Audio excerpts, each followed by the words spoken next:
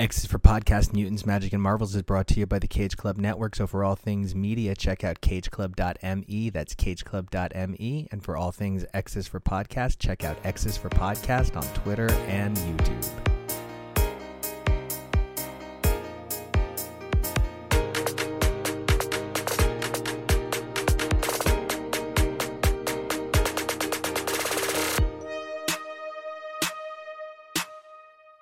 Hey everybody, welcome back to the second volume of the MC2 project, yet it's the third episode. I guess that does make this MC2 numbering. There's a zero kicking this whole thing off. I'm Nico, and you guys can find me on Twitter and Instagram at NicoAction. That's NicoAction. I'm TK. You can find me on Twitter and Instagram at XNate, XGrayX. I am super excited to be talking about the second volume of all of these MC2 launch titles. If for no other reason, it brings some of the things that I am ready to say goodbye to already to a close. And it also does introduce a lot of new things that I really liked, but I am more fascinated than anything by the fact that we're about to talk about some issues that are not currently available. We are going to be taking a look today at the second volume of the proper MC2 launches, Spider-Girl numbers 6 through 11 from March of 99 through August of 99. We're also going to be taking a look at J2 and A Next 7 through 12 respectively from April through September of 99, because Spider-Girl had that 0 issue, so it kind of offset the whole thing. So Spider-Girl got collected 0 to 5 while everything else was 1 to 6. So there's a bit of a month off there. And as of the time of this recording, J2 7 through 12 are not available online through Marvel Unlimited or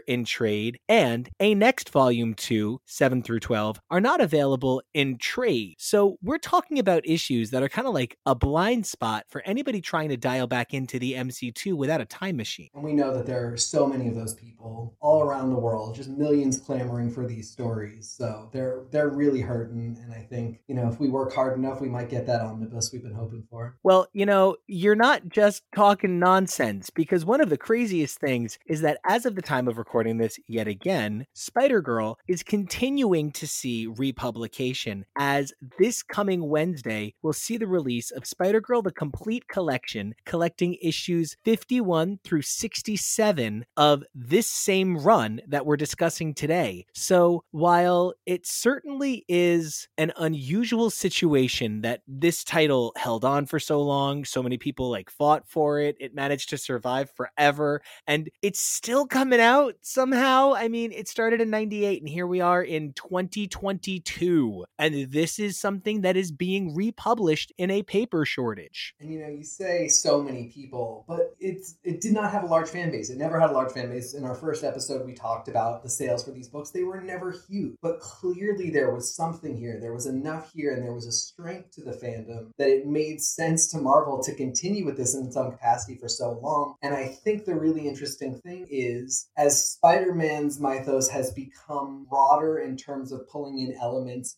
in terms of the Spider-Verse. We've had Mayday interface with main continuity, and she's now a character where there are people who aren't particularly big on MC2, didn't necessarily read all of these stories, but love Mayday, are clamoring to see Mayday in one of the Spider-Verse movies, some version of her to come into the MCU. She herself is a very popular character, regardless of how popular the run overall.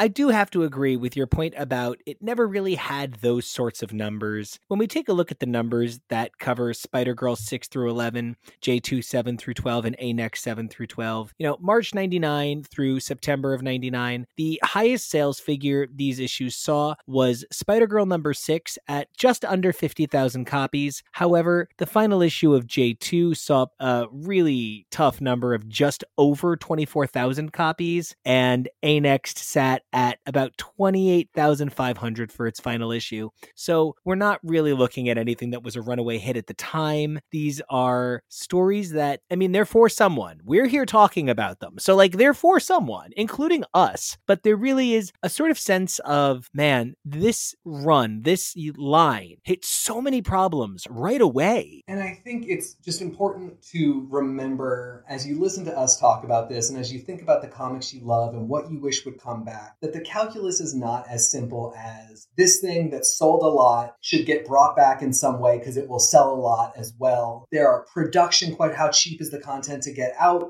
who's available to do it, how many people would be interested in that thing as compared to how quick it can be brought out. It is a complicated math that we as fans have not the full picture of. So one of the reasons I am so excited about covering this is because Spider-Girl especially just never had huge numbers but has survived for so long, where I as an X fan, there are so many things that I love about X-Men history that I know sold that are not being brought back, that are not being reproduced. And this is a really important reminder to me that my thing that I think is really cool, it's not as simple as they should bring that back. It's sold. It's much more complicated than that. And that's why I'm reading so many issues of Spider-Girl. I really respect that perspective. It is a really important thing to consider that the way these things get reprinted sometimes can be very confusing. For instance, Spider-Girl Volume 2, Like Father, Like Daughter, saw publication originally in digest format in December of 2004, but A-Next Volume 1, which canonically goes before it, didn't see digest print until August 23rd of 2006. So there really are extraordinary factors that go into these decisions, and maybe it is as simple as we don't need that yet, or maybe they were waiting for a big Avengers moment where they thought perhaps they can ride Avengers success to help boost the sales of A-Next as a digest. It's really hard to be sure, but one thing that I'm definitely sure of is this was the point at which it becomes clear this is the Tom DeFalco show. I know that we definitely pointed to Tom DeFalco in our first episodes a lot, but this is the point at which it's just straight up Tom DeFalco's show and we're all reading it. Yeah, there's not a lot of names, especially on the writing aspect of things. And as we mentioned before, for a while in terms of editing as well. So when you really start to dig into it, that is the name that you have to keep referring back to as you point to the various plot lines and questions that you might have about exactly what's going on. Because every single issue features Tom DeFalco credited as a writer in some way or another. It's of note that J2 number 11 saw Larry Hama contribute a story, which is really cool because Larry Hama would go on to be the writer of Wild Thing. So it's really cool that they let him have a Wild Thing story in J2. And of course, Ron Frenz would contribute to A-Next alongside Tom DeFalco. But really, one writer wrote like the majority of this universe. So few people wrote stories in the MC2 universe other than Tom DeFalco that it is almost unconscionable that he was his own original editor, having nothing to do with like, no, he can't do that. It just could possibly have led to some of the problems the line did suffer, being perhaps inaccessible, and maybe even some of the mistakes that plagued the line conceptually could have been caught by another person looking over Tom's shoulder. And, we don't even need to speculate about anything like quality or anything like that. Just the fact of the matter is it's a lot of work.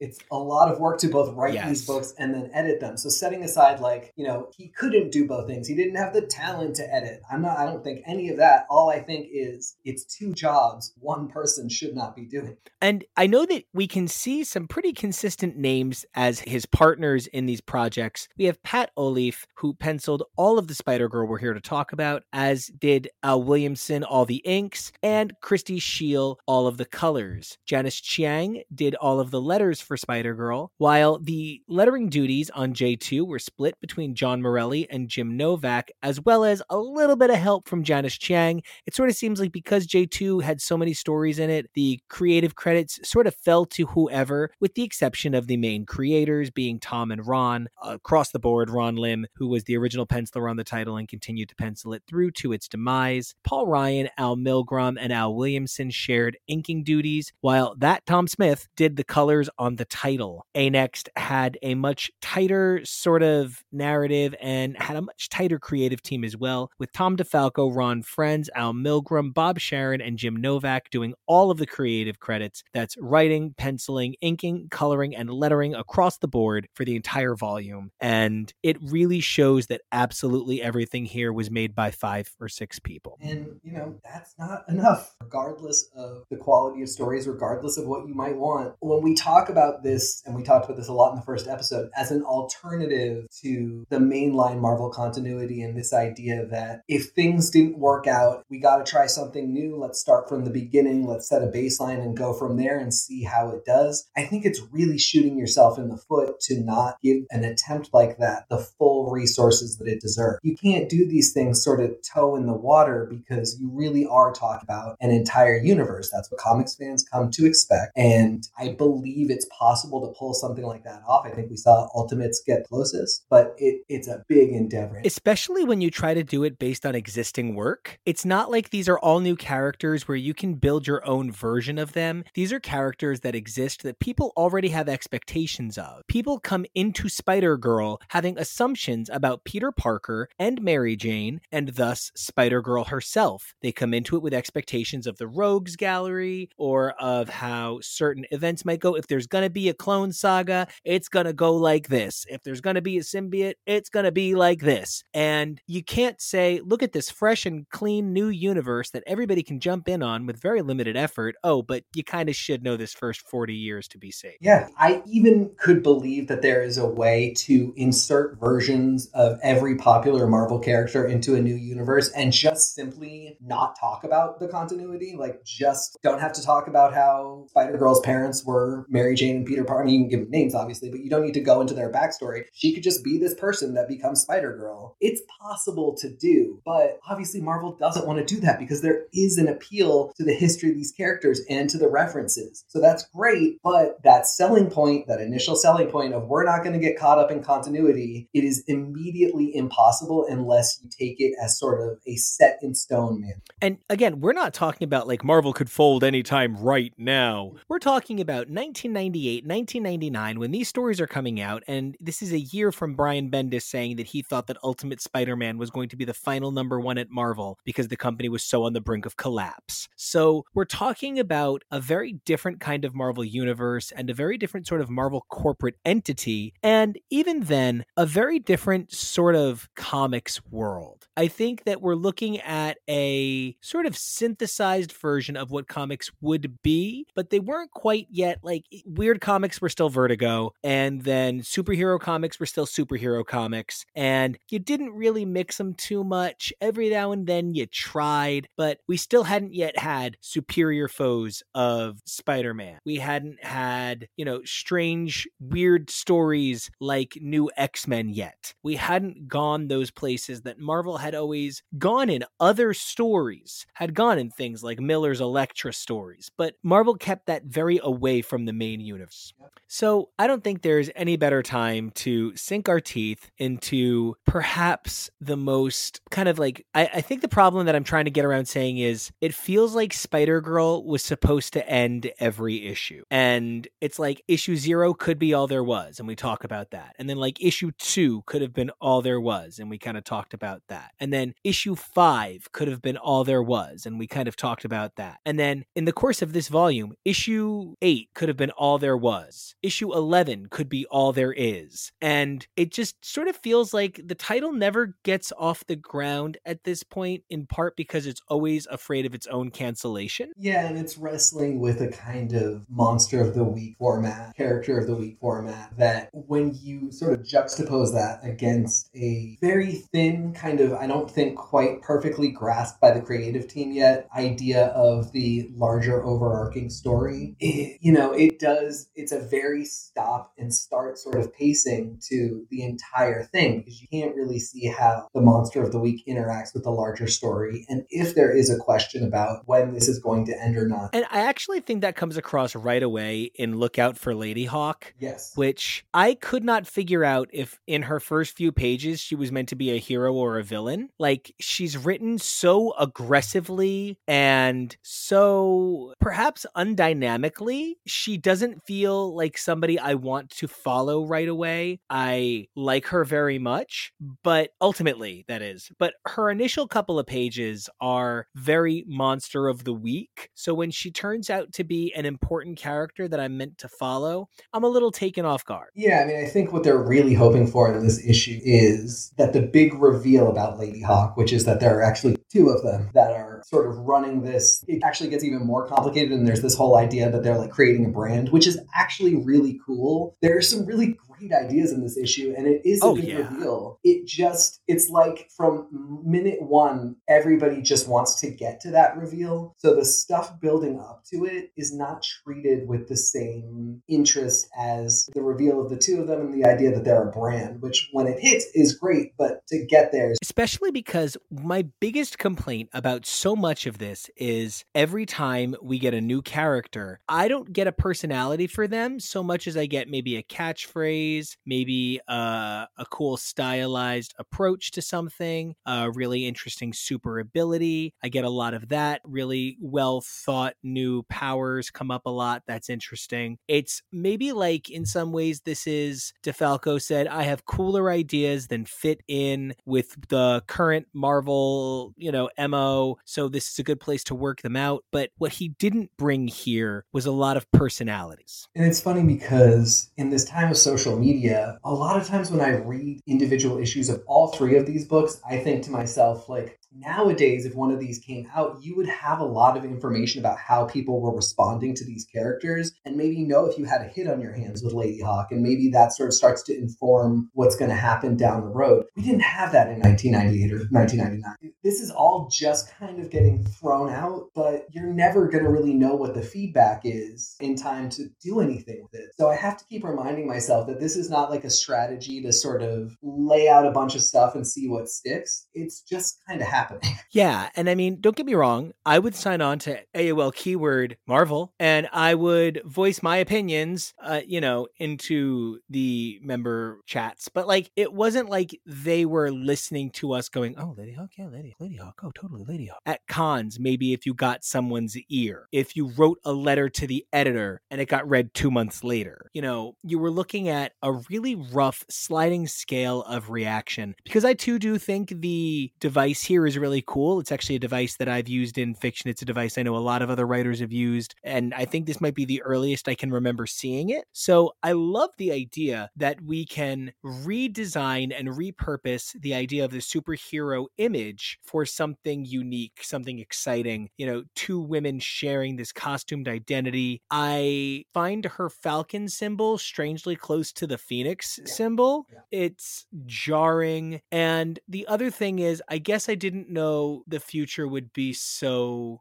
gauche, garish, at times just to what our current, 2022 fashion sense is. Ugly. This is 1998's Identity of the Future, which, if you ask 1975 what it thought about Buck Rogers, it would have been like, that must have been some good cocaine, and I do feel maybe a little bit like that was some good cocaine, because the future looks so much like a 1980s sitcom, but with splashes of future technology that really feels about as futuristic to now as the technology from the first Star Wars movies felt to the prequels. And it's funny because then we get back into this conversation about what the timeline is here in the stories themselves, but then you also have to consider sort of the timeline of the creators and when their heyday was and how they're writing in 1998 about an alternate 1990. It gets very complicated.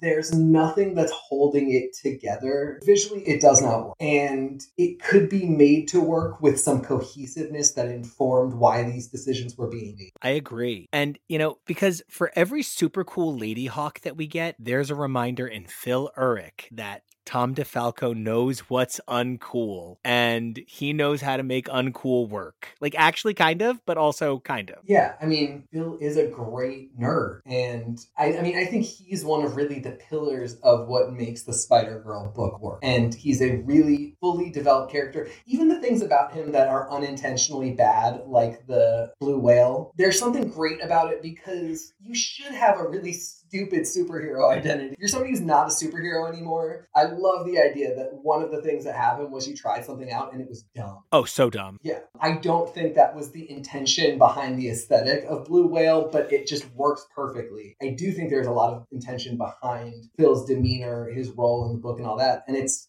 fantastic. So a lot of times these things do work. A lot of times, Tom DeFalco does not know what's cool at all for a 16-year-old in 1998, even if you're being very generous and saying, well, it's an alternate 1998. Even still, no, it doesn't work, but there are, Phil is a perfect example of something that shows there's a lot of intention here that does really. Because I think intention is a great term to use. One of the things that I felt about this issue was that when it decided what it wanted to be, it headed for the door and didn't look back. Once we got that this was going to be some sort of and I haven't mentioned it enough, I guess, but I feel like May is purposefully in a take on the Man Without Fear costume. And and I think we talked about that last time. We mentioned it slightly, but definitely. It has this weird vibe to it that this is trying to knock out a lot of story all at once. We see so much redevelopment of the kids in the school. It makes me feel like this was a point at which they were working on a script. The numbers were coming in. It was a hit right away. So maybe they said, all right, guys, let's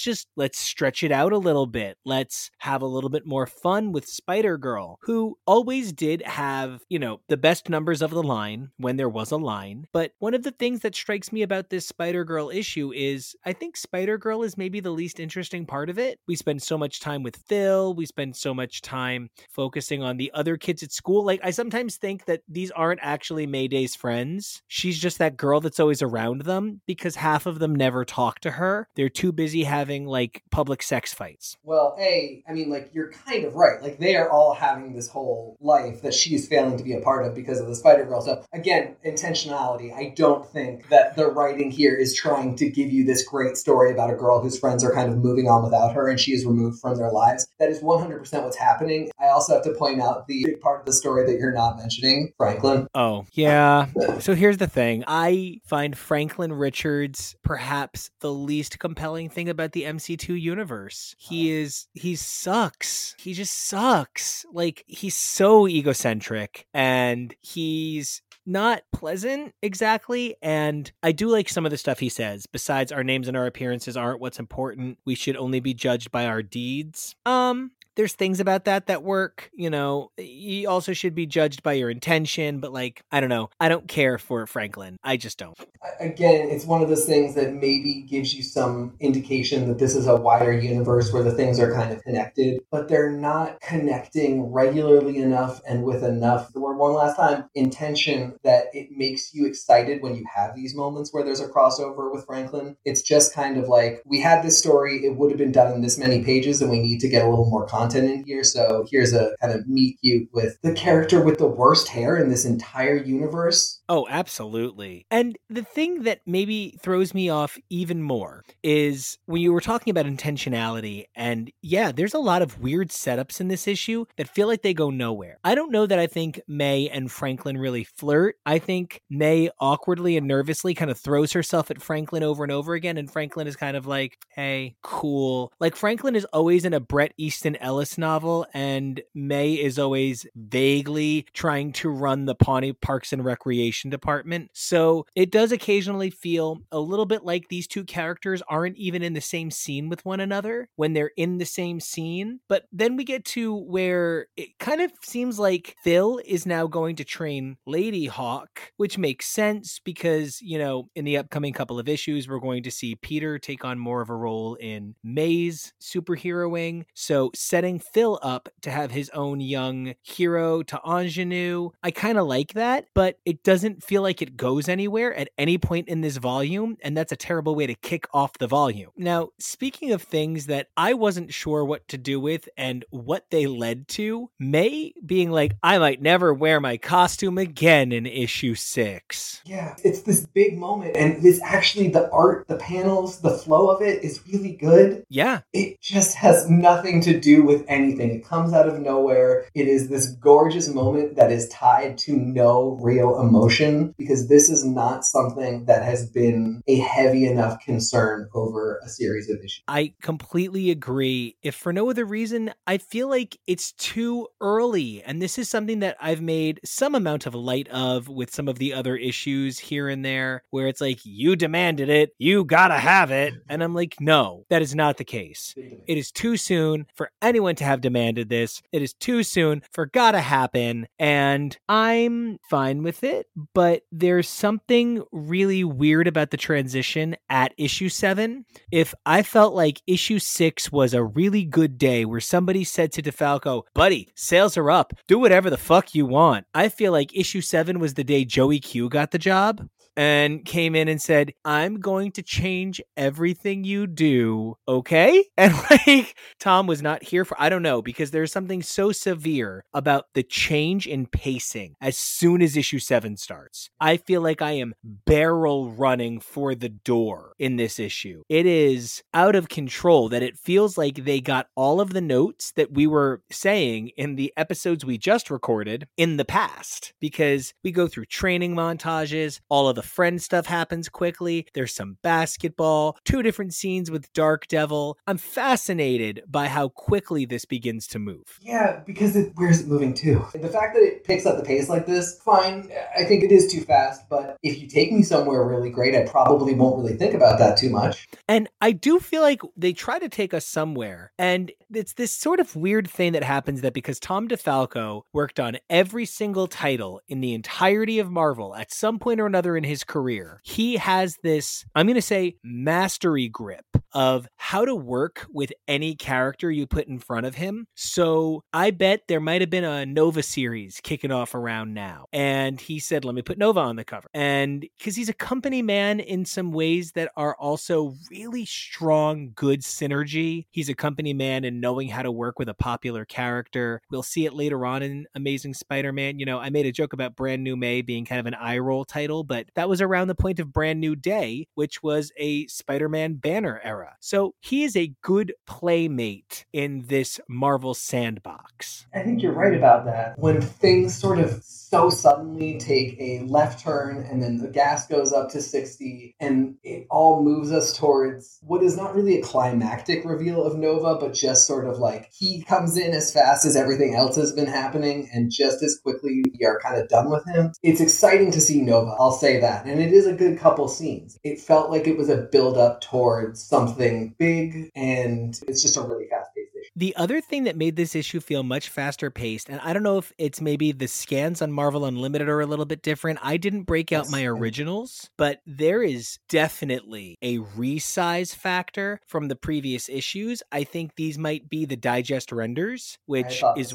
why they feel a little bit more squished up. But that squishing effect actually has kind of an unfair positive that I feel a little bad about feeling. But one of the things that I do start to notice about these books, where I sometimes wonder who said you have to churn out this many pages every fucking month, that they're doing this at such a barrel pace, and the art suffers for it sometimes. These great artists are pushed to do so many pages in such a short amount of time with so little reference art. Because when you have 10,000 images of Wolverine to reference, and I'm not saying swipe, I'm not saying copy, I'm not saying trace, I'm saying reference, you have 10,000 images to reference. You know, Pat O'Leaf only has himself, pretty much. He's got a handful of artists that did, like, you know, Ron Frenz and Bill Sienkiewicz doing finishes, but this guy has to come up with all of these identities, all of their faces, how all of them move, and so sometimes, yeah, it can be a lot on these artists to churn all of this out, and I wonder if part of what made this feel faster is the sort of scrunch effect that the pages suffer from. Yeah, I mean, I think that's very plausible. It is immediately noticeable. It's like when you watch a TV show that was meant to be widescreen and it's boxed, or vice versa. Vice versa is actually much worse because there's always details on the outside that you shouldn't see. It is a weird resizing. When I first opened it up, I thought there was an actual reason for it, and that it was going to be like a very special issue for some reason, or that it would like at some point expand and blow my mind with why it had been all sort of strung together. None of that happens, which is fine. This is very clearly just a scanning work, but I do think it contributes. Because, you know, I think the highlight of this issue that we got to talk about are these two very tacked on pages, page 13 and 17. You know, when you're talking about such big stakes, when I hear Nova, I think the Nova Corps. I think,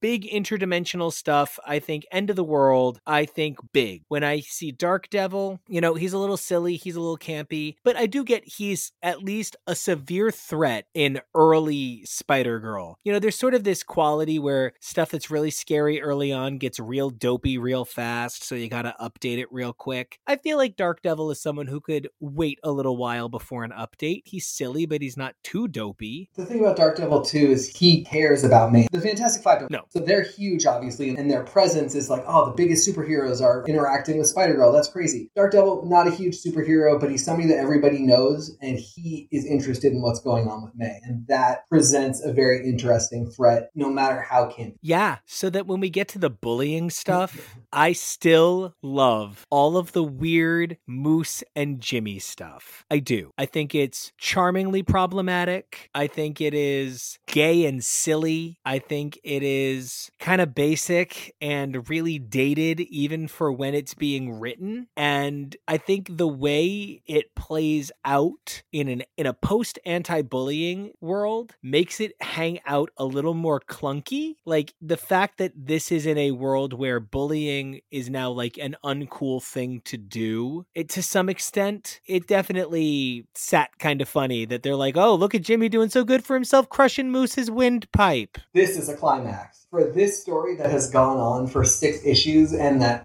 took Nico and I by storm because it just keeps hammering the point that these two characters cannot escape each other's orbit. Do they hate each other? Do they love each other? What do those two emotions mean to two boys like this? And finally, we get to an actual physical confrontation. It's quick and it's a little silly, but it does really resolve a story. It takes us from this keeps happening, this keeps happening, this keeps happening, to suddenly something big has happened that has changed the state of affairs. And I thought calling this story Secrets was pretty dumb. It had no secrets in it. In fact, the only thing that had secrets in it was The Last Days of Spider-Man, the backup story, which ran like 6 or 7 pages. And this little backup story is representative of a lot of stories that came out of MC2. The 7th issue of every title had a The Last Days of, which was the first time that I realized just how limited the perspective on this universe is. Spider-Girl is the daughter of Peter Parker, who was injured, put out of commission. Can she do it? Does she have the chops? The Avengers, made up of a number of the children of the previous Avengers. The previous Avengers disappeared or were injured. Can they do it? Do they have the chops? J2 is the same thing. And we see it so many times. We even see it with the Fantastic Five in some capacity. I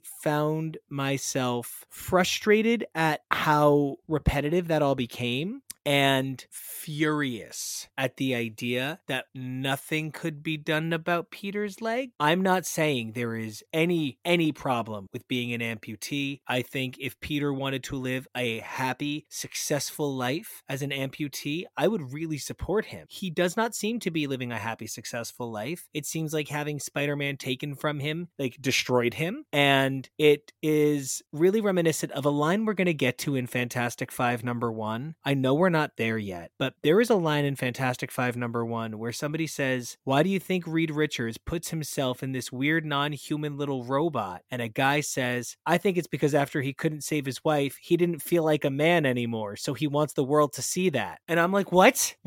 You're equating some form of physical disability with not being a real man? And you're saying it like it's an emotional lesson we should all feel somehow connected to? If you're telling me that Peter Parker, who's lost his leg, is living in a world where science can't help him, where Reed Richards can't help him, where Tony Stark can't help him, where he can't help himself. Okay, but he is not an example of a character yet whose disability does not seem like something that causes him great pain and sadness. Yeah, and I think we, especially as X fans right now, are really spoiled because we have been seeing a lot of our favorite characters, some of whom just do have disabilities, some of whom have powers that can function like disabilities in the world. In the Krakoan era that we're covering right now, we're seeing a lot of examples of people saying, I could fix this thing that makes it a little challenging for me to be in the world as I am, but I choose not to for any number of different reasons. This is who I am. I don't want to change it. I'm lucky enough to have support such that I don't need to go through that process. It's an amazing comics superhero exploratory trope that has been so edifying for so many people to read. And this is a really great example of where we could have seen something like that. Even for Spider-Man, just to say, I wasn't functionally able to be Spider-Man in the same way anymore, but I figured out a number of fantastic ways to live my life and still be a hero with the situation that I was in. But no, he does just actually seem to be bitter and miserable and, has been taking this out on his daughter, who is coming into her own for the past 6-7 issues. Which is where a lot of the Peter and MJ kind of running secrets around each other isn't really attractive early on. That doesn't make me believe in their marriage. I don't think that the only way that a couple can have any sort of furtherance in their story is through pain. And I think having Peter at one point not exactly be fully honest with MJ, having MJ not be fully honest with Peter at points, there's a lot of sort of frustrating fake start and fake stop that they only make worse when we find out that Jimmy has been arrested because Moose got punched in the neck. So from issue 7 into issue 8 is this weird whirlwind that I really wasn't sure what to do with. And so 7 just sort of ends with, out of nowhere, Mary Jane is just like,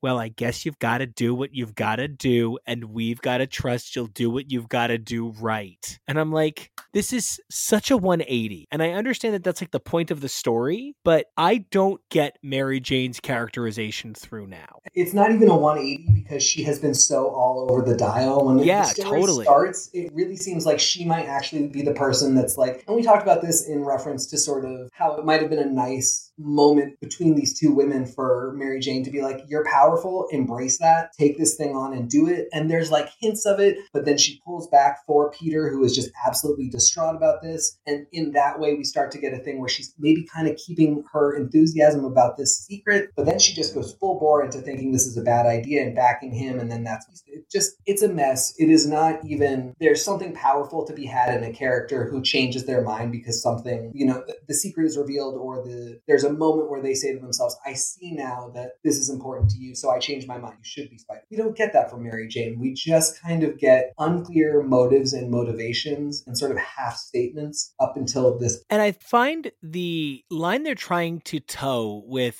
I think it might be trying to keep May really accessible to everybody. Anybody who picks up the book can be May Parker, but we need to get out of that mindset. We are no longer here to tell stories about people who are very plain and very ordinary being special. We're here to tell stories about special people being dynamic and incredible, and we should embrace what makes May unique. We should embrace what makes May special. And, having her be on the outs of everything in her life is making it really hard to see how she's special. Her friends are leaving her behind. Her parents just don't understand. The other superheroes aren't exactly welcoming her. Everybody makes May, I don't know. These superheroes communicate through, do this test, do that test, train with me on camera. This is some really weird gatekeeping that these superheroes are into, and I am not here for it. No, and there's no community. It's just not believable to me that all these people are operating in basically a vacuum, aware of each other, but never really interacting, because we know that's just not how the Marvel Universe has ever worked. And again, even if you want to say this is a rebooted one, things are different. New York's a really small city. It's more than just these little encounters that we see for page time. And this is what we've come to expect of these characters. Even if you take away the continuity concept, the fact of the matter is that they are always interconnected. And I like pointing out the overlap, because one of my favorite points of overlap in this whole fucking book is finally seeing my husband. In Spider-Girl number 8, which I do think Two of a Kind is the definitive stopping point for the early stopping points. I know, I guess not. But I guess kind of. Maybe. It's this or 11. I don't know. But this was the end of the original first trade. 8 was the final first issue. And I don't think Kingpin belongs in this fucking book. I love him, and I love him here, but I think we've seen him in 6 panels across 7 issues at this point. That doesn't feel like a slow build. That feels like an awkward crawl. And I want more more for that. And Mr. Nobody is too nobody to be interesting. Like, if you want somebody like, and I'm not a huge Breaking Bad fan or anything, but I do think Gus Fring and Mike Ehrmantraut are like two of the greatest fictional characters ever created, because they were the right kind of mysterious and fucking terrifying without ever being too silly or too severe. Everything about the conceit of their character worked. And I think that's what you got from Wesley and Wilson in Daredevil season 1. It's a really excellent use of what you know and what you don't know. And in this book, all I know is that I think Wilson is eating a bowl of Fruity Pebbles with a fork and a knife. And I think off-brand Moon Knight is standing behind him. And somebody is taking out all of their frustrations on this poor melty candle. And I just don't grow from this page. Not only do I not grow from reading this page in my understanding of these characters and my understanding of the Spider-Girl universe, but I don't have any better sense of what Kingpin is doing here. I don't have any better sense of who Mr. Nobody is. So this didn't play a bigger picture. This didn't play a minor moment. It just feels like too much is in a book that's supposed to be about not having too much continuity. Yeah, that's basically all that can be said, except I want to point out that I thought that it was a bowl of tapioca balls, like from bubble tea. Okay, and you know, I ultimately think it's supposed to be the biggest caviar you've ever seen. Yes. Or I thought maybe mussels. Cocoa Puffs? Yeah, plausible. Plausible? There's nothing here. I mean, Wilson could be a really interesting Spider-Girl villain because he is sometimes a Spider-Man villain. There is precedent for this. Because we know that we have Dark Devil in this universe, and, you know, spoiler alert to those listening, we will get a Dark Devil series eventually. I don't know what to do with it. He has not been enough of a presence to be a Spider-Girl villain, and he does not become one from here. That would be the other thing. If this were the start of something and I could say to you, this is the start of something, I would at least say it was weird how it got off on this foot, but now, you know, now we're starting. We're not starting anything. This is just a few panels of Wilson Fisk. And yet I am so much less frustrated by the next, I guess this page belongs on this comic scene. I love the Yama moment. It is so important because we've been like, what's this connection? How are there so many Yamas? And now we see them as a family. The one really like, fuck me, I'm role moment is when Zane is like, I'm serious, man. I'm a lot tougher than I look. What are you going to do? You're going to J2 out in front of everybody? You're just going to fucking explode through another bathroom naked? Is that what you're going to have 5 o'clock shadow till everybody backs the fuck off? Is that the game here? Oh, we're saved. Thanks. I don't have anything to add. It's exactly that. I'm glad that we get the Yama moment. Again, the Yamas, there's so many of them, and it seems like this is the Yamaverse. Like, do they have a stone or something? What's going on? I would be so interested to know if there was any kind of plan to centralize them further or to explain why it was thought that there should be this one family with so many participants and so many books. So at this point, reading, I feel like seeing them all together is just kind of an Easter egg in and of itself. I just wish it were going to go. I would really love it if you and I wrote some sort of Garth Ennis preacher-esque book about the Yamas just on the fucking road with Rena, just doing what they gotta do. I would live. But you know what? I have to say something. I've always thought Crazy 8 was the stupidest looking fucking thing I've ever seen. And he is this queenie bitch when he walks. I love a parade. Like, I mean, the queeniest bitch. And it wasn't until you said his design's not that bad that I realized he's not just wearing like a circle. He's wearing a full body figure 8. Mm-hmm. And now I still feel like he is from some sort of Impossible Man version of the Mr. Big music video for To Be With You, but I'm more convinced than ever that this is worth looking at again, because I looked at this as a kid and now I'm looking at it as an adult, and I see, for instance, the cops around Crazy 8 are really hot, and I don't think I would have noticed that as a kid. So... And I can like these cops. They're fictional. They haven't done anything to anybody. They're just trying to get this horrible green man to his terrible little green room. Yeah, I mean, he's the long hair, the not quite 3-tone look to him. Something about him really, really speaks to me. He is just like, he's not even a dandy, but there's something, and it's not even effeminate. He's just high camp. All he does is talk about balls. You know, yeah, he's wearing a giant 8 that is part shirt, maybe part shorts, like part gym shorts with leggings under it. I can't really tell you. It might be loose corset or boosty. I'm looking at it right now. It's absolute nonsense. And again, keep using the word intentionality. I do not think this is intended to be as camp and silly and ridiculous as it is, but it's there. And for a villain, these things sometimes, especially in the NC2 right now, where we don't have a lot of variety in the villains, there's not a ton of personality. To get one that's just like high camp and ridiculousness, and yes, walks onto panel saying, I love the parade. I don't think anybody was thinking this, but in this reread, for me, I'm just like, I'm living for it. Yeah, and it's sort of the stuff that he says in the later parts of the issue. He's so stupid. Like,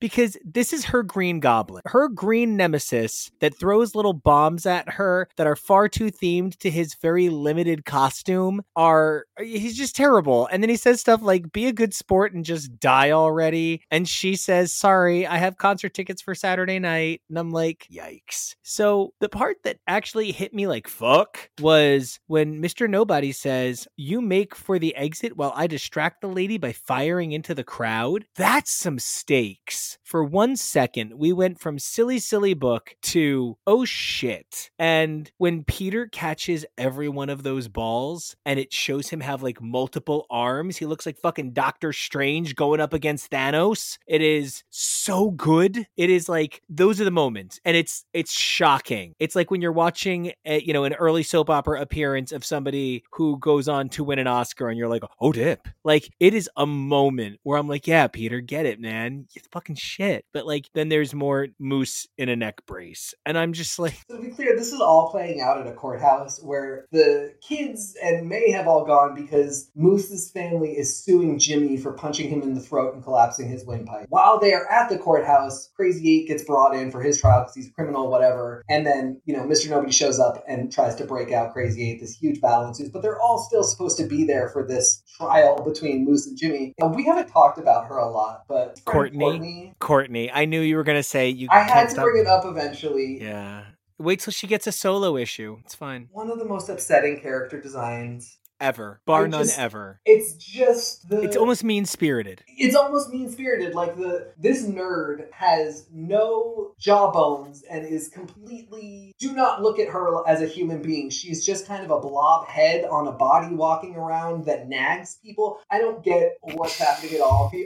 Now I'm turning into liking it because what happens is Moose gets the impression from all the chaos that has happened here that Courtney is Spider-Girl. Yes, he does. So, like we said, the Moose and Jimmy drama was quite a lot. The windpipe really changes things. We're about to stop. This issue sort of turns everything on its head. We're going to get a lot less Moose and Jimmy just needing each other's bodies and a lot more Moose being terrified of Courtney. This issue also transforms the book in a dynamic way because finally we don't have obstructionist Peter and middling MJ. We have like supportive-ish parents who, admittedly, I love how much the two of them both still like look off into the distance all emotional about their daughter almost dying. That's compelling. That's realistic. I appreciate the effort into crafting what would be an impossible experience to imagine. But the breakneck pace at which we make for the exit of this issue is overwhelming. And it's one of the reasons that I said last episode,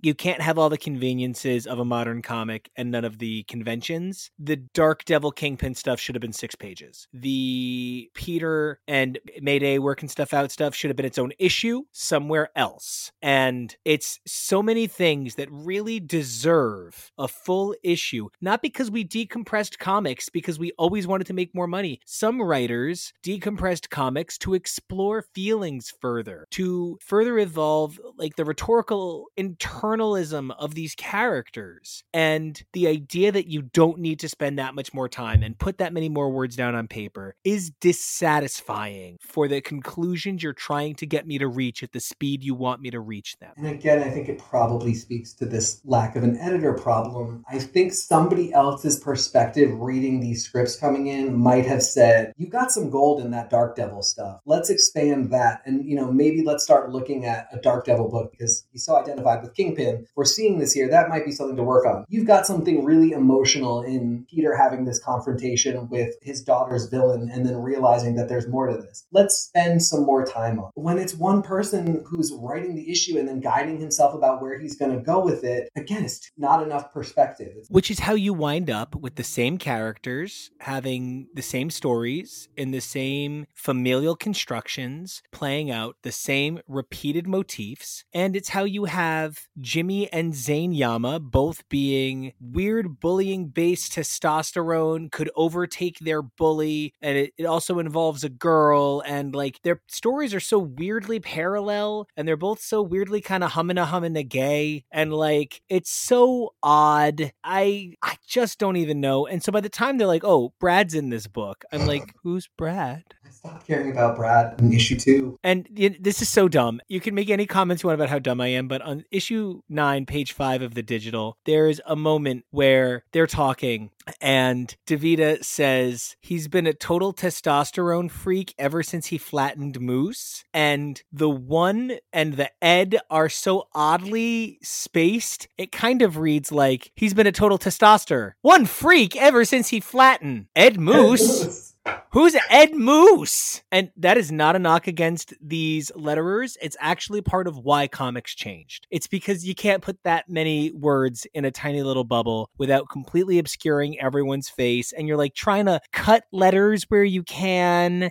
And I can't even figure out what a testosterone is, let alone the one freak who evidently flattens. So it is an experiment in page and panel management for sure. Which again, an editor. But you know what an editor could not have helped? How terrible a character Kilowatt is? I think Killerwatt is the quite literal worst example of the MC2 universe. You know, people make fun of my precious Stiltman all the time, and they should. He's pretty stupid. But like, you can tell a great Stiltman story and it really affect me. I don't think you can tell a great Killerwatt story. It would take somebody really significant with a lot of balls to try and make this character work, because he doesn't. He is, in my notes, written down as, this could be the mascot for Spider-Girl cereal. Like, this could be the guy she beats on the box. Or like, you know, a Spider-Girl Mountain Dew takeover where it's blue, you know, and he's just like, high energy, I got a goatee. There's nothing redeeming or interesting, no good character design, stupid name. We already have this character, his name is Electro, and he's a Spider-Man villain. I don't know why. There's already too many characters being introduced in this universe. And what makes me more frustrated is this is the umpteenth example of someone else comes in and saves her day. Yeah. I am so tired of someone else coming in and saving MJ's day.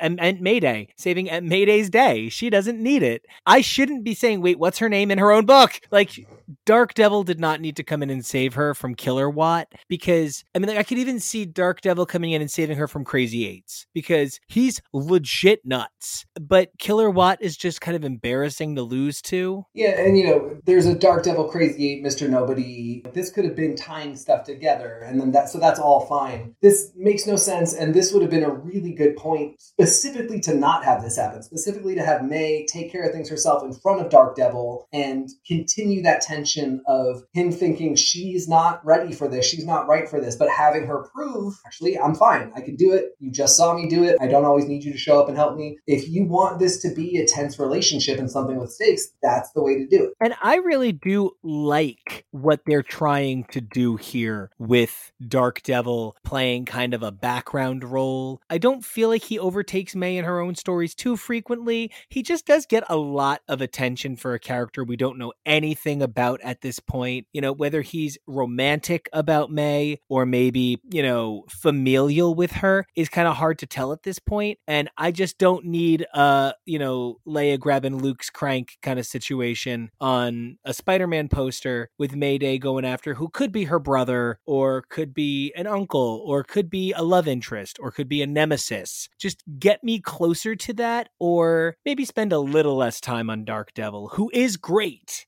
but he is starting to outweigh some characters who maybe need it more. And definitely stop having him come in and save the day. That's not necessary. We need more May saving the day. He's a big wrench in the flow. Because it's drowning out things like Phil. Yes. You know, I feel like we haven't said Phil's name since the 6th issue. This was the 9th issue. That's not like so far apart, especially, Chris Claremont was the best at like, this character didn't appear for 27 issues, but you didn't miss a beat. And so I know that, DeFalco's from that age of writers. DeFalco is from that generation of creators who that's kind of part of their MO. They can pick up somebody wherever they left them off, but you're trying to build a new universe. This isn't Phil Urich from Marvel 616. This is Phil Urich from Marvel 982. It's a different number. It's a different character. Gotta know. Because the person that I did not expect to see and the person I did not expect to get to know so well, I think the cover to number 10 really makes me think about something I hadn't considered. First of all, the cover of every issue says the daughter of the true Spider-Man. That's because this is right on the heels of returning things from the Clone Saga. They literally mean the daughter of Peter Parker, not the daughter of Ben Reilly. And that's fascinating to me that is still on the cover as we approach, mid to late 99. That means that the pain of the Clone Saga was dangling over everybody's heads as we approached Millennium Rave World Tribe unto the Light Fantastic. So think about what that says about your news cycles back in the day. Wizard said we weren't ready to move on, so the covers sure couldn't. But then, yet again, and just fucking clear off the table, Obama mic drop. I'm furious because, well, it's a good thing. I'm going to use it for evil here because at last, the team up you demanded, I demanded nothing! Our girl, I want to be like, don't call her a girl. Like, with all due respect, don't call me girl, sir. Like, but also, no, she's Spider-Girl. She's 16 and we're seeing her come of age, but calling her our girl, like, makes me feel part of it. Yeah, we're rooting for her. I'm like, I love her. And like, I don't always get her, but I want to see her make it work. And she finally joins forces with the Spectacular Spider-Man. And so you know what I had to do, right? I had to look up the sales figures. I had to know, did this do what they hoped? Now, the sales drop-off issue to issue is between 1.5 and 3,000 copies an issue. That's significant. But the drop-off between 9 and 10 is only about 300 copies. The drop-off between 10 and 11 goes back to its usual 2,000 copies, and that's pretty unfortunate. But this two-parter, man, I cannot believe they did this so fucking soon. This is like, I don't know. This is like, man, we're on season 7 of the show. What do we do? Well, we've done Donna Martin's learned to read again, so I don't know what to do now. What do we do? We invent a new alphabet. Yes, that's what we do. Like, that's the levels of like, I would have thought this would have taken that long. But Tom DeFalco's like, you know what? Bam, bam. It's our 11th issue overall because we had that 0. Don't forget, we count 0 in this part of the neck of the universe. And what we're going to do, we're going to go to that other neck of the universe. We're going to go right to 616 and we're going to have Mayday hang out with an awkward teenage Peter Parker. I hate to say it this way, but I liked it more when Jessica Jones did it a couple of years later. That was a better inserted into Peter's past story for me. But honestly, I like Father's Day. It has all the makings of a special two-parter. The art feels really special. The art feels prestigious. Like, they really worked hard to capture these pages. I see a lot of where Bagley would get a lot of the really beautiful ideas from Ultimate Spider-Man and where these guys got their ideas as well. A lot of shared emotional synergy. The pacing is a nightmare, but I would love to get your take because this is one of the stories I remember the most from childhood. So I would love to hear how you felt about this time travel two-parter. So absolutely very odd timing for this. This really, again, issues of if there's no continuity, then time travel is a really bad idea. But sure, I can get into it. That's fine. Let's talk about some time travel. The thing that I really appreciate the art is incredible. And one of the really interesting things that makes the art work is, again, MC2 is 1998's present day Marvel, but assuming that there's been all the continuity of like Spider-Man that was happening 18 years earlier. So the way that they've managed to capture an aesthetic that is 18 years previous is really impressive. 1,000%. It's such an incredible throwback. I'm transported. Yeah, it's perfectly 18 years ago from whatever is happening in their present day, but it's still generic. This works on a lot of levels because it is not making you think think, like, is it 60s, is it 70s? There are a lot of times that this could be, but it's definitely 18 years before when present day is for them. And I should say it might be like 2022. We don't know the exact numbers, but it's very clearly you're seeing a difference in aesthetic that shows that the time has passed. Yeah, nobody was demanding this, but we all knew eventually it would happen. Cool. I don't really know what else to say about it. I also, the Aunt May stuff, I just like, that got a little too saccharine and tropey for me. As soon as she goes back, I'm going to go see her namesake. It is fun. I love everything you said because I went into this two-parter being like, that's exactly how TK is going to feel. He's going to think it's saccharine and he's going to think it's rushed. And I'm going to still see how it's a beautiful, magical, oh, it's bad. And so it's not bad. It's not bad at all. It's one of those things though, where as a kid, I thought like, as a kid, if you asked me, what are your favorite stories of all time? If like, you know, pick your best two-parters, I would have been like, oh my God, Kulan Gath Master Spell from Uncanny and this. And like, I now see that they're not the same story. But, you know, it is so interesting that this is not a skyrocketed cost back issue. This does not have like a staple feel to it where this goes on every CBR list. But, you know, in a weird way, Spider-Girl 3 feels like a million years ago already. I feel in how little MC2 we've already read compared to how much there is. I feel like I barely remember the MC2 of Spider-Girl 3, which, oh my God, it's becoming a universe. And I kind of feel like I'm getting MC2 homed into it. Like I'm caring more and more every issue. And I'm beginning to be like, oh, dumb streak, Peter. You're being so stupid. Mom hair, Mary Jane. I love when you look like you're a little bit Vicodined out. Like I'm really beginning to invest in these characters. So my least favorite part of this two-parter was, why did you fucking take me out of where I'm starting to like so much?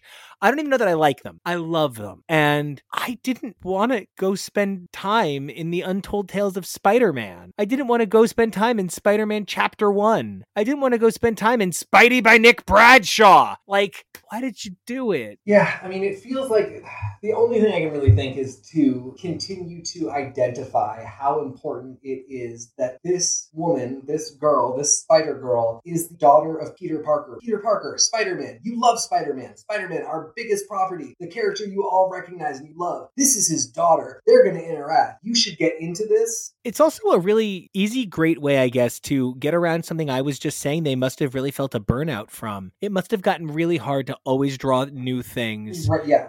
And this gave them an opportunity to go essentially reference some old images, Aunt May, who they'll never get to draw otherwise. They had probably just done a bunch of research for the work in the last days of Spider-Man. So it was probably fresh and clear in their minds. And J. Jonah Jameson. I mean, and it's a fine story. Like, I'm not a big fan of those sorts of encapsulated stories. Random example is I'm not a big fan of the Buffy Faith body swap. It's funny when you mention this being, as a child, one of your favorite stories, and now looking at it and realizing it's maybe not as great as you thought. For me, it's the Angel episode where Angel becomes human and he and Buffy have that day together, where like I thought that was the most beautiful, moving romance when I was a kid, and then I went and revisited it. Yeah, I see how many things I liked as a kid because I'd never seen another iteration of that. Precisely. And it is certainly not that the first iteration is always the best, but your iteration isn't always the first one you come into contact with either. Yeah. And I've seen a lot of the ideas done here, the Back to the Future of it, done a little bit better in Back to the Future, perhaps. And the problem is Exiles, for me, will eternally be the gold standard of these sorts of stories. And frankly, you'll never tell me a Spider-Girl story that fucks me up the way Exiles did. So good luck.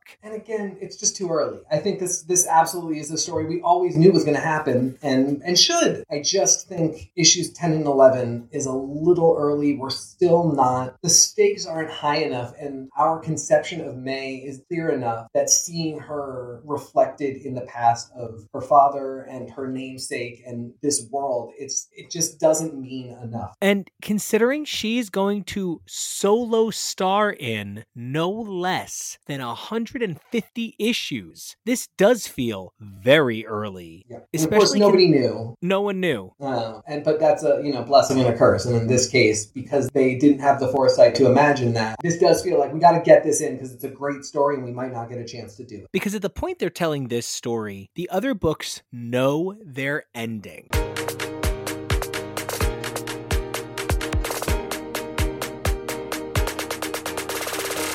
Now, we said that in our first episode that to some extent this was originally pitched as 12-issue maxis and, would enumerate several titles at once and they would be rotating titles and it wasn't always going to be Spider-Girl all the way through. But at issue 11, Spider-Girl, she's going to keep going, and that means that J2 and A-Next, they're ending, and instead of launching new maxis, they're launching new minis. And they knew that they were doing a shorter Fantastic Five, and they knew that they were doing a shorter Wild Thing. So at this point, Spider-Girl ending with the words, "the end for now." I mean, she really could have been over. Yeah, and a lot of issues end with that. And it's really unfortunate because it just speaks to this idea of like, we don't know, we're going to keep doing it until somebody tells us to stop. And speaking of someone told them to stop, we have to take a look at the titles that we're kind of never going to get to take a look at again. Yep. While we're going to cover Spider-Girl by herself for the majority of this project, A-Next only has 6 more issues. Following that, about 6 years later, A-Next is going to get another 5-issue miniseries. But as far as we are concerned with the proper title, A-Next, The Next Generation of Avengers, we're looking at a very strange ending that, okay, the more I sit on this ending, I guess the more I like it, but I'm wondering if it's that I like it or if it's that, reasonably speaking, Ron Frenz can come up with some really, really cool designs based on characters I already like. I mean, there's some fantastic artists. Yeah, there are some really good character concepts. There's some very good spins on characters we know. And I really do think, though, that somebody told them, you got to throw this ship in reverse. Because for a book that was supposed to be all not about continuity, everything becomes exceptionally continuity heavy at this point. It's hard not to just read the next issue of A-Next after this issue of A-Next for fear that you'll forget something relevant to the plot almost. Mm-hmm. Picking up on the downbeat elements of the last story with the dead Avengers and the cover being like the last days of the original Avengers. It really, there had to be something where they were told issue 7s have to tie it back into the proper MU. You got to pick up these numbers, drive that connection home, guys. And I think that perhaps this issue had to do too much, as evidenced by the out-and-out assault on the art on page 3 of the digital, which is, this is a page of lettering that allowed the art to guest spot on the track, but this is absolutely on lettering's album. And it's all I love this sort of color paneling. It looks like J2 kind of strolled into an issue of Casanova. Yeah. But I am really into this color. The art on A-Next is fucking awesome. It really is good art. It's just good art on a book that doesn't do anything for me because you have so many characters. That is ultimately the biggest weakness of the MC2 universe. So many interesting characters that never get a chance to be interesting. Yeah, and that there's just there's no concept for it. There's no stakes, no concept, and there's still the looming question of where their precedents are. I have to be really honest with you. Yeah. Ion Man just comes in and he's like, I look like a penis. And that's his whole power set. He's just the Impossible Man vibrator. And that is 1,000% what we are looking at. I think he has the dumbest, best, coolest, most stupid Epcot Green Lantern, amazing, awful.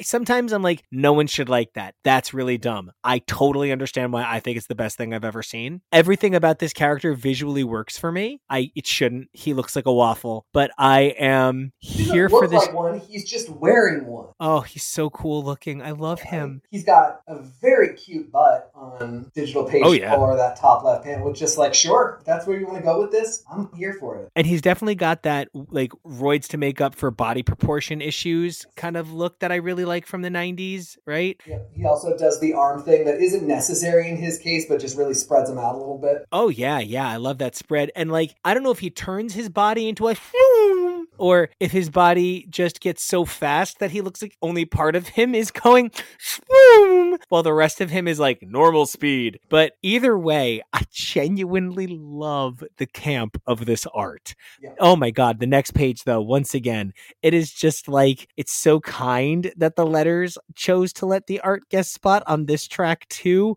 But maybe you should, it's like they're letting the art be Michelle in a Destiny's Child track. She gets half the bridge, and even then, Beyonce's in the background. And that's how I feel. The letters are letting the art know its place on this issue. It is really overwhelming just how much the story is told, not demonstrated here. Yep, it's the story. It's the story that they told you that we would never need, but of course we needed it, and they're finally telling it to us. What happened to the Avengers? And I don't feel at all fulfilled by it. No. It's just sort of the Avengers went into the vault and came out and stuff was bad. Oh, and Mainframe's back. It's just, he's obviously a fucking robot. It's not even like, that is one of the least clever things about the MC2 universe for how great Lady Hawk is, but underutilized. Mainframe is kind of a joke. Yeah, Lady Hawk being two people is a 20 times better twist than Mainframe being a robot that they pull off in one issue versus the lead up for this taking 7. The issue itself is such a high-speed whirlwind of just fight, flashback, fight, fight. I don't really get a whole lot out of it. I feel that Stinger is supposed to be a leader in an Iron Man kind of way. I feel like she's meant to be very present for the team. She's meant to be, very seen. She's the hero that Peter and Phil are terrified might be May, but it turns out it's Stinger. And so they're relieved that May's not in a fight in another issue. Stinger's meant to be very present, but I feel like her whole personality is angry or attached to men. And that's a really dangerous portrayal of who you're trying to make an excellent character and a main focal point of your stories. And it might work if she had some kind of redeeming quality. She's not a great leader. If she were really angry and always saved the day and always her strategy was what got them where they needed to be, even if I still didn't like the anger, you might say this is a characterization of a flawed character that is still a hero, that still manages to pull off what you need a hero to do, which is be excellent. She's not an effective leader. She's angry. She is obsessed with a lot of men, including her father. Like, it's all flaw and nothing redeeming. But you know who got so much redeeming in this issue? I strangely like the Sub-Basement team. They are the do-goodiest do-gooders. And when like somebody's clearly like a dark sorceress, but like she's clearly, and that was, for the record, the best accent myself or Elizabeth Olsen did as Scarlet Witch. So I really feel there's something about Curse that I think is, she's like, I'm dark, but you're not too dark. Like, she's like adorable, and she's so about her red gothness, and I just like her. She's like a cosplayer that has a lot of fucked up thoughts. Yeah. She's a fun character. She's entertaining. She plays out a really important role, which is don't always judge people by how severe they seem. That's a really nice touch in this book, because so much about this book and this line has been appearances aren't deceiving. You get exactly what you expect. These characters are very on the nose. And with that in mind, that she does turn out to be a little bit more thought and considered, I do appreciate. Yeah, I love it.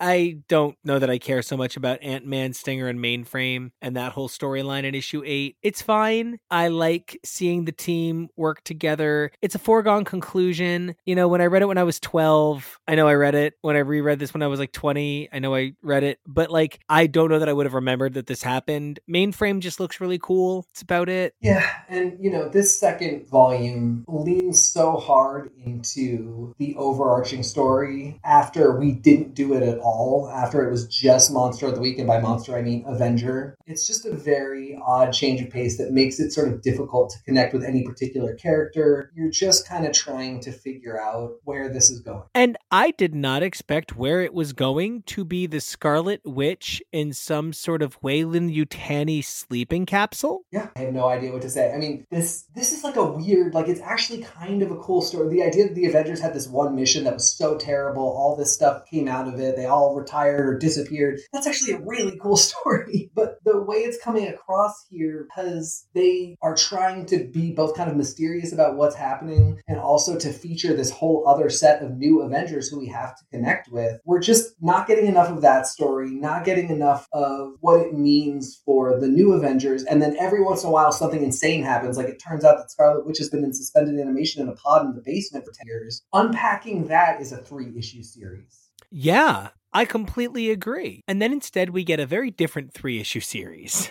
And I don't know that 9, 10, and 11, Team Matters, Ragnarok, and Crucible were meant to represent such a final declaration on this team and these characters, but I am beginning to feel pretty bad for DeFalco and crew. The more they rush toward their inevitable conclusion, the more it feels like they were rushed toward an inevitable conclusion. There's such an overwhelming wealth going on in this 3-part story. It's difficult to be sure who's who and what's all happening. And I think it's most clear to me that so much was overwhelming the writers at the bottom of digital page 3 of issue 9, where we see Jarvis, Mainframe, American Dream, Thunderstrike, Crimson Curse, Stinger, J2, Freebooter, and Blue Streak. And that's not even all of the Avengers. There's several more, and we have like 4 stories going on in the background, and yet on top of this, we're going to introduce a love interest for Thunderstrike, and which, I love that J2 like follows him to the locker room and is like, "Are you going to see a woman?" Like, I love that, but there's something really unfortunate about how quickly it feels like they were told, "Shut your book down." Yeah, and what they did with that directive, and there's nothing really to take away from it. And it's frustrating because I want to gain something from this, because I like a lot of the ideas, I like a lot of the things on the page, and I even, like I keep saying, think there's things that are so tremendous about the art. But if they knew that this was issue 9 and the series was gonna close up shop at issue 12, you are still trying to introduce new things when you already have too many things. Like, I want to like Maria Sapristi. I want to think that's a cool idea. But all I can think is there's not enough room for all of the Avengers that there are to have room for human love interests for this character who, not to jump too far ahead, but Thunderstrike writes himself out of the book. So like, and then the version of her from the other universe dies. So he stays with the non-version of her. Why did you introduce her? I mean, why did they take them to a whole other universe? Why did they pull all the original Avengers back with drastically now different motivations and whole stories going on between all of them? It's just so much. And this, knowing that we've only got, 9, 10, 11, 12, 4 issues, or if you just count 10, 11, and 12, 3 issues, it would have made so much more sense just to give this team a few wins, a few great missions where they're all working together synergistically, where they realize that they are the new Avengers, and then to just say something like, we've now got to go into that alternate universe and rescue the Avengers. That's kind of a fun, like, little cliffhanger. Like, we know they're going to have to do that mission. Let's imagine in our heads what it would be like. But to just pack this so much story that doesn't give anybody a chance to breathe, doesn't develop anybody, and doesn't really lead to any kind of satisfying conclusion for these Avengers. It's just unfortunate. But we did find room for some vague Nazism. Oh, always. I love the Thunder Guard is watching. I love Thunder God is watching. Like that kind of like, what if Odin was Big Brother with his one eye is the coolest fucking thing I've ever heard. That's awesome. But why is there goose stepping and sea kyling and it's gross? And we've talked about this a lot on our different programming. I'm just not here for using Nazis to tell a story if the character does not need it to function, like a 1943 story about Captain America. But I don't think your only appearance of Captain America in this book needed Nazis.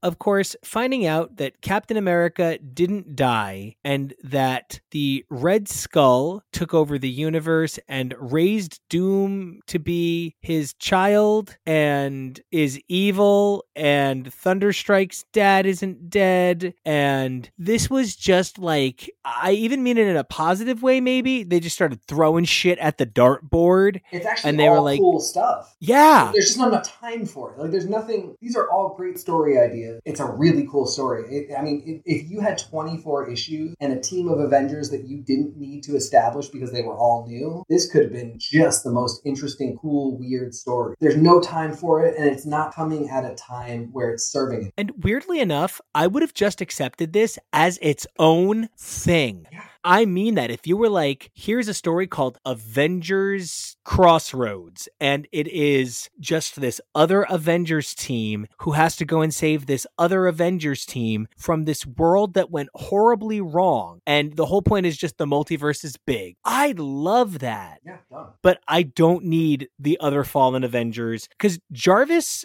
I feel like maybe Tom DeFalco forgets that if this is meant to be its own thing, I don't have an attachment to Jarvis. This is its own universe. This is Jarvis's 12th appearance. I do not have an attachment to Jarvis like you want me to have. He's in like 2 issues of Spider-Girl. He's in like 1 or 2 issues of J2. And then he's in like 8 or 9 issues of A-Next. I don't have a love affair with Jarvis like I do from the Avengers. Don't ask me to apply that same affection here. 100% that. I also don't like Thunderstrike staying behind. I think it's dumb. I don't think it serves any purpose. Yeah, it didn't serve any purpose. We didn't know the character well enough for that to mean anything. Again, you can absolutely make that story work with, if there had been 12 issues of a Thunderstrike story and then this came at the end of another 3 or 4. Maybe, but we don't know enough about him to care where he stays or goes. I mean, like, the only thing is breaking up him and J2, the greatest couple in the MC2 universe, is just so sad to me. But, other than that, no, I don't really care. Because he seems to even want to be like Mackie Ani on Stinger. And I'm like, was that something I was supposed to really get? Because weren't you just setting him up with Maria? Yeah, there's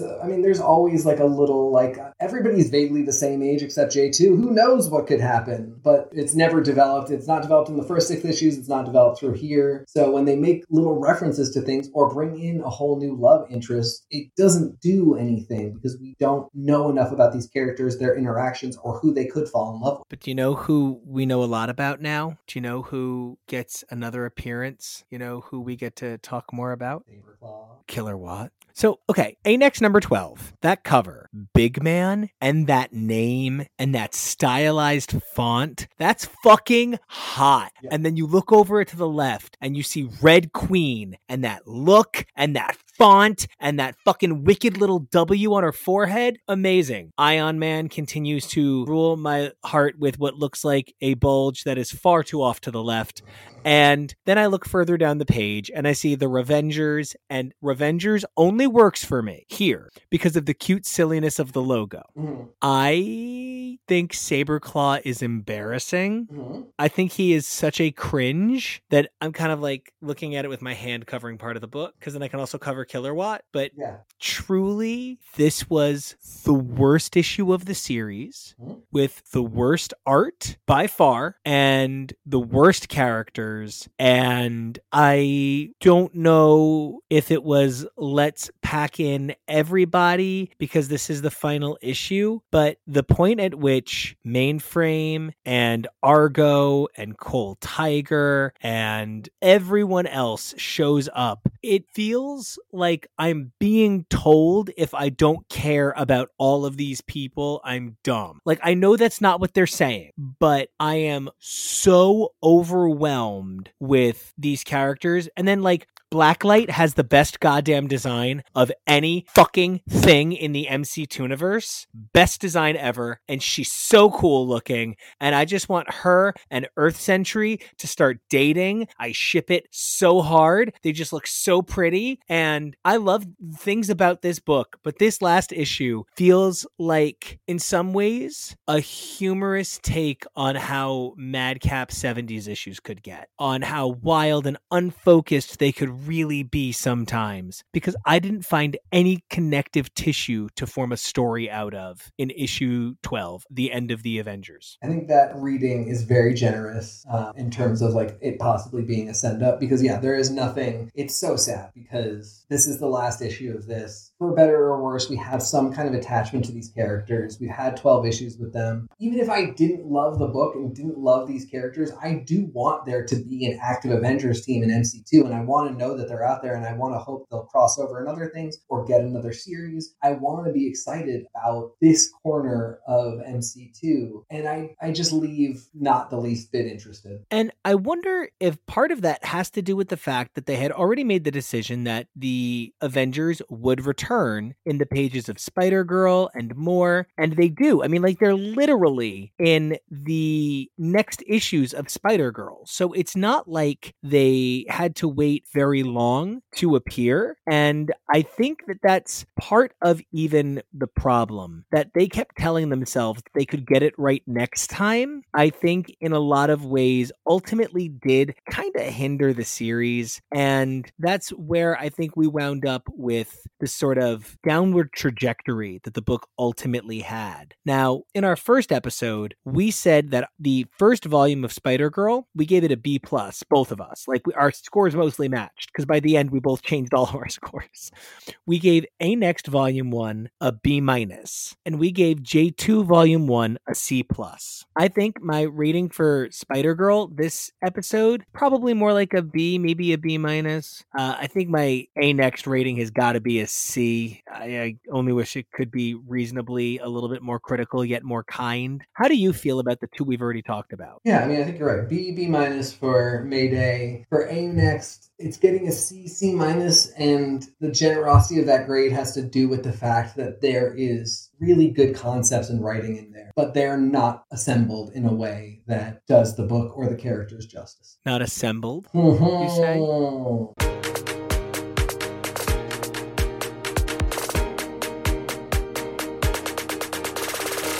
Of course, it wouldn't be an early episode of the MC2 without taking a look at the adventures of J2, and I was shocked by what little fanfare this book kind of rides out with. I know it was always the low seller, which made no sense. It was the X title. How is the X book the low seller? It's because it didn't say X on it. It said J2. Exactly. And what's interesting is the 7th issue of J2, which also featured The Last Days of story, because of the weird format of J2, that's actually the A story. Now, I like the Uncanny X people appearance here, but Cyclops is just literally Cyclops in a way that I find confusing. Like, I literally am like, why is he like just Cyclops? Yeah, there's no, everything else has a story for why things are the way that they are, and Cyclops is just Cyclops. Cyclops is just Cyclops. They're not even like trying to disguise that, which might work for Cyclops, but it is surprising. Where's any wife, former or current, of his? Where's his team? Where are any? I mean, I guess these might be the students. I'm still not even really clear what's going on with the X-Men or the X-People. And yeah, Cyclops is just the same person from 616 with no, like, he's not even wearing a coat. Like, alternate Cyclops is always wearing a coat. He's at least trying to look some way not boyish. Mm-hmm. And not that he looks boyish here, but he looks so 90s. The same way that Wolverine is just straight up the Jim Lee Wolverine. And I've had problems with things about the setup of the X universe in MC2. I don't really get why Wolverine became the leader and then Jubilee became the the leader, and there's a lot of missing pieces that I need filled in for me to accept this sort of like weird, sad story. Making Juggernaut die a hero is cute because it actually does fit the X-Men. The X-Men love to die heroes. It's their favorite thing to do, whether it's Kitty Pryde being a Bullet or Jean Grey being Jean. The X-Men love to die. It's their thing. So Juggernaut being like, I'm gonna do it.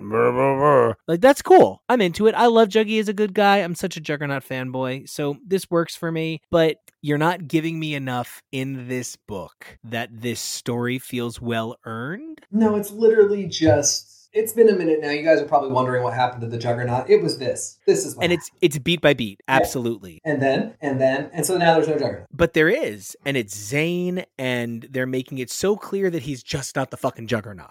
Like, that's part of the problem. Don't keep telling me he is the Juggernaut if you're going to keep telling me he's not the Juggernaut. Is he the Juggernaut, you know? So this story is kind of the problem with MC2 as a whole as well. You can't really get away from these characters if you're so focused on utilizing them, and you can't really utilize them if you're so focused on getting away from them. So what you wind up having stories that talk about people instead of feature them. And then don't develop other, like, we still really need to develop J2. We need to know who this kid is. It's not a good time to spend a bunch of panels talking about his father who is not present and who, like the Avengers, the mystery I didn't really need to know. I mean, it's not that the story isn't cool or that you couldn't tell it. It's that it was really low on my list of priorities. Yeah, and the fact that J2 seems to function as some sort of weird rotating anthology, and when it's J2 or like in the next story Rena, I'm into it. When it's weird fucking fairy tales or fucking Big Julie, fuck. So Girls Night Out, I don't know why this is here. This really should have been in 6, but I think it's trying to like spread Rena's appearances out. The backstory on Wolvie and Juggy kind of justifies its includedness here. I like women getting unquestioned creatively, time in a men's page book. My perspective isn't, I don't know why Rena's here, but it feels like you're not utilizing this space right. Yeah. This doesn't feel like some definitive Rena story. No, and it doesn't give us anything that makes us excited about her as a character. It feels real. I mean, like, it all feels true. It's great to see Elektra. It's great to know that they have this kind of bond. It just isn't really doing it. I don't always love the things they talk about because they're not usually guys. They're usually like their social worlds, but Mayday and Davida, Mayday and Courtney, Mayday and her mom, Mayday and Lady Hawk, now Rena and Elektra. It's not perfect, but at least we're getting women having dialogue about people that aren't their love interests. Yeah. It's a step, and I'll take it. But weirdly enough, are you like also a big Rena fan now too? Because like I get excited about her, and like I'm like I still love J2, but I'm like, oh, it's a J2 story. Oh, but like I'm like, oh, it's a Rena story, bitch. Take out those pink claws. Yeah, I mean, she's a boss. She's kind of able to just step onto a page doing a lot of stuff that other characters, including May a lot of the time, have needed a lot of ramp up to get to. Yeah. Oh, and like, that's the thing. I think they thought we were in for this ride a lot longer than we were. I think they thought we would give them 9 and 10 issues to figure themselves out. No. Maybe if you were a backup feature in a regular Spidey mag, but not your own thing. Speaking of its own thing, the day I lost nearly 1,000 pounds. Woo doggy. Every lifter's nightmare, number 1. Number 2. So Talia, sure, they're one person now. Talia and Miller decide to catch Parody, the worst ever Joker ripoff, but he can switch powers with people using a switcheroo gun because he parodies them, and he switches powers with J2. The mechanics on this guy's powers are insane. He's God caliber. I think this character represents the thing that the X-Men need on Krakoa. They don't need the 5 anymore. They just need to like get this guy to help them. This guy, man, what a reality warper. Yeah. It's funny because it just isn't anything. But the concept is so monumental and huge. Yes. That it's all as you read through it, you're like, wait a second, this is the MC. The MC2 is this man. And we have to figure out how he's controlling everything and all the wheels spin around him. And that's why everything's a parody. Right. But then the way he saves the day is by cucking himself. He's like, Miller. So Miller is so big, people don't question that he's not J2. Jesus. Number one. Number two, what I did like about this was that we don't ever see Zane be like, no, I don't want your help, Miller. Zane is like, fine, help me. Okay. Like, he's not too proud. Nope. And I like that. He's not Jimmy. He doesn't like this guy, but he's also just trying to get through the day. So, that's the thing that makes J2 feel a little bit more like an X title. Spider-Girl has that Marvel team-up feel, even when somebody's in the book. A-Next has that manic feel of the 70s and 80s in the Avengers, where the lineup was unstable, but you knew those characters, so you cared a bit more. J2 has a very, I pulled together the team I need kind of feel, which is an inherently X-Men idea. So, between working with Miller in issue 7 and ultimately what I love about issue 8 is the Magneto and Wild Thing at Cassidy Keep kind of vibes. That's an X-Men story, man. That's an X-Men story. And Saberclaw shows up and he sucks, but he's Rena's half brother. We never find out who the other, obviously Wolverine is the one parent, but we never find out who his mother is. Yeah, as long as it's not Elektra and Sabretooth. It's an X-Men story through and through. And again, it's an X-Men story and you would only know that if you knew continuity. So anybody who was like, I don't know anything about this, but I'm told I can pick up the MC2 universe and just read anything, they're getting at, this is just nonsense. But, if you know what's going on and know the background of a lot of this stuff, it's really fun. And, I really sort of like J2, Magneto, and Wild Thing go to Cassidy Keep, and they fight Anthrala, and they fight Saberclaw, and I wanted them to be like an X-Force. Yeah. I don't need them to disrupt X-People. X-People got it going on. No. But they're there. So at the same time, I kind of wish there was a boy Anthrala, like Anthralo, her gay younger brother, who's like, hey guys, I'm a fembutch and I want to join your team. They'd be like, you're in, but you have to change your name. So I just thought this was a fun couple of pages. It's one of the longest J2 stories in the whole series by quite a few pages, with the exception of the final issue. This was a really great storytelling tool to utilize what an X title could be. I'm really surprised that the follow-up to J2 wasn't an X-Men title featuring Wild Thing. That really would have made more sense to me. I just wish Marvel wouldn't have printed J2's Funny Fairy Tales for Fools and Felons, the 3 law-breaking pigs. It literally means nothing. I don't even want to be like, it's not worth the paper it's printed on, but it literally serves no purpose. I don't know who would have thought it was cute or clever. It's got too many words and it's reading inaccessible to be a learning to read tool. It doesn't define the characters in any way that it could go in any sort of source book. It is really just no one told Tom DeFalco that was not the best way to utilize those pages to make people care more about the characters. And the most egregious example of it comes in the next episode when we talk about the Spider-Girl Annual, which is just about the most offensive thing ever printed, with some of those pages that are literally just summarizing the previous 12 issues. What the fuck? But I don't know. At least 3 little pigs, or 3 law-breaking pigs, whatever the hell it is out of continuity-ish. It's not. It's in continuity, but it isn't the A plot. Yeah, it just sits in the back and you can forget that it's there. Just move right on to, Juggernaut being held at gunpoint by a monk. Oh my god, Big Julie the Gangster Gorilla. So I get that Julie is a reference to Julius Schwartz. I get it.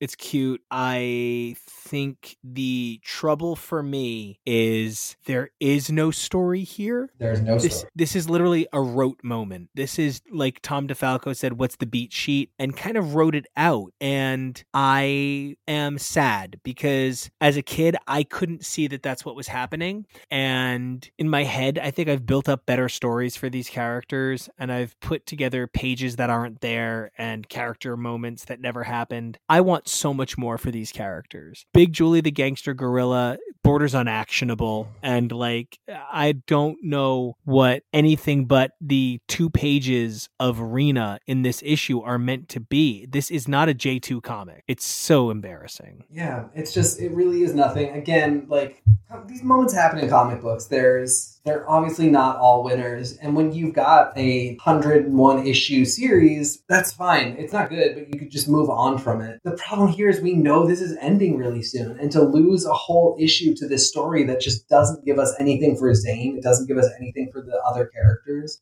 It's just unfortunate. It's nice that we see Zane's mom be a DA again. We saw it, her lawyering over in the pages of Spider-Girl, but there she was, somehow involved with a case that she really shouldn't have been because of familial ties. And I like that she even gets a punch in this story, but it just doesn't move anything forward. And certainly Lucky Lotto doesn't. I joke about how some things feel very 90s. That does feel like a down on his luck Vertigo. It should have been gross out. There should have been weird sex and nudity and drugs somewhere in it. And it's such indie comic vibes, but like you can't do clean versions of dirty indie comics at Marvel in the backup of kids' books. It just doesn't work for me. That's a definitive statement. Yeah. The one thing I really liked was Daddy's Little Girl. Pages 18 and 19 of this story were pretty good. Wild Thing really belongs in this title at this point, especially because they tied it in with Wolverine and not Elektra. Yep, quick 2-page story, but at this point we've grown to love Rena. Everybody always loves Logan. They should be around more to give this book some lift. So when they are around, it's great. It's unfortunate that there wasn't more of it. I thought, though, that issue 10, On the Road with Wolverine, highlighted all the best things about what you just said. The buddy cop element, the sort of implicit motel room stuff kind of works for me. Man, I love it. I love that Zane gets to hang with Logan, his dad's best friend. The problem that came in that ruined this story for me was the needless perving scene. I get that we opened with J2 being naked, running through the streets, exposing himself as a giant man. That is not the same thing as walking in on young women. And there's sort of a yuck kind of effect about it, which gets explored and explicitly denounced in an upcoming issue of Spider-Girl. But there is something very Porky's Revenge of the Nerds about walking in on these poor young women who are showering. It's just not cute. And I think it has to do with maybe it's a coming of age moment that all men think, all men want, or all men experience, or someone told them a story and it sounded so good. But there is something very different about Zane's size-changing body being the one to see them. If boy Zane saw them, it'd be one thing, but man Zane saw them, it just left a very bad taste in my mouth. And Wolverine's there. Yeah, it's just, there's nothing about it that's good. Again, if there had been another editor, I'd like to think they would have caught that and said, no, but there it is on the page forever. What's interesting is that this issue feels unbelievably similar to an issue of Wild Thing we're going to get a little bit later. So it's kind of crazy how to the same well they keep going in such a short period of time, which is, really evidenced by, I don't even need to talk about a cantankerous Juggy in King Arthur's court. No. Basically Zane is a simp and then he transforms and then he's like an alpha dick and it doesn't make me feel good about myself. Like, I don't want to be him. He doesn't seem like a good guy. So there's really nothing I get from those stories at this point. I liked seeing Wolverine. It reminded me why I love Wolverine, but he didn't feel different than Wolverine, which is kind of funny because I guess Wolverine's already an old man, so he doesn't really have to age into anything. Yeah, no, it's just the same guy. All said and done, this book would have done so much better being, J2X. Yeah. Because when they try to do other stuff, it goes a little weird. It is supposed to be a kid's book, and it's either written way too much like one, as though kids have no intelligence or sense of humor or anything like that, or leaves situations that are too adult unexplored. Like, it could be a great book for kids to explore adult themes and realize, like, I will one day grow bigger, as this person is doing in a magical way. But it doesn't take that time. I agree completely. It misses the coming of age and just makes it like a rushing of awkward.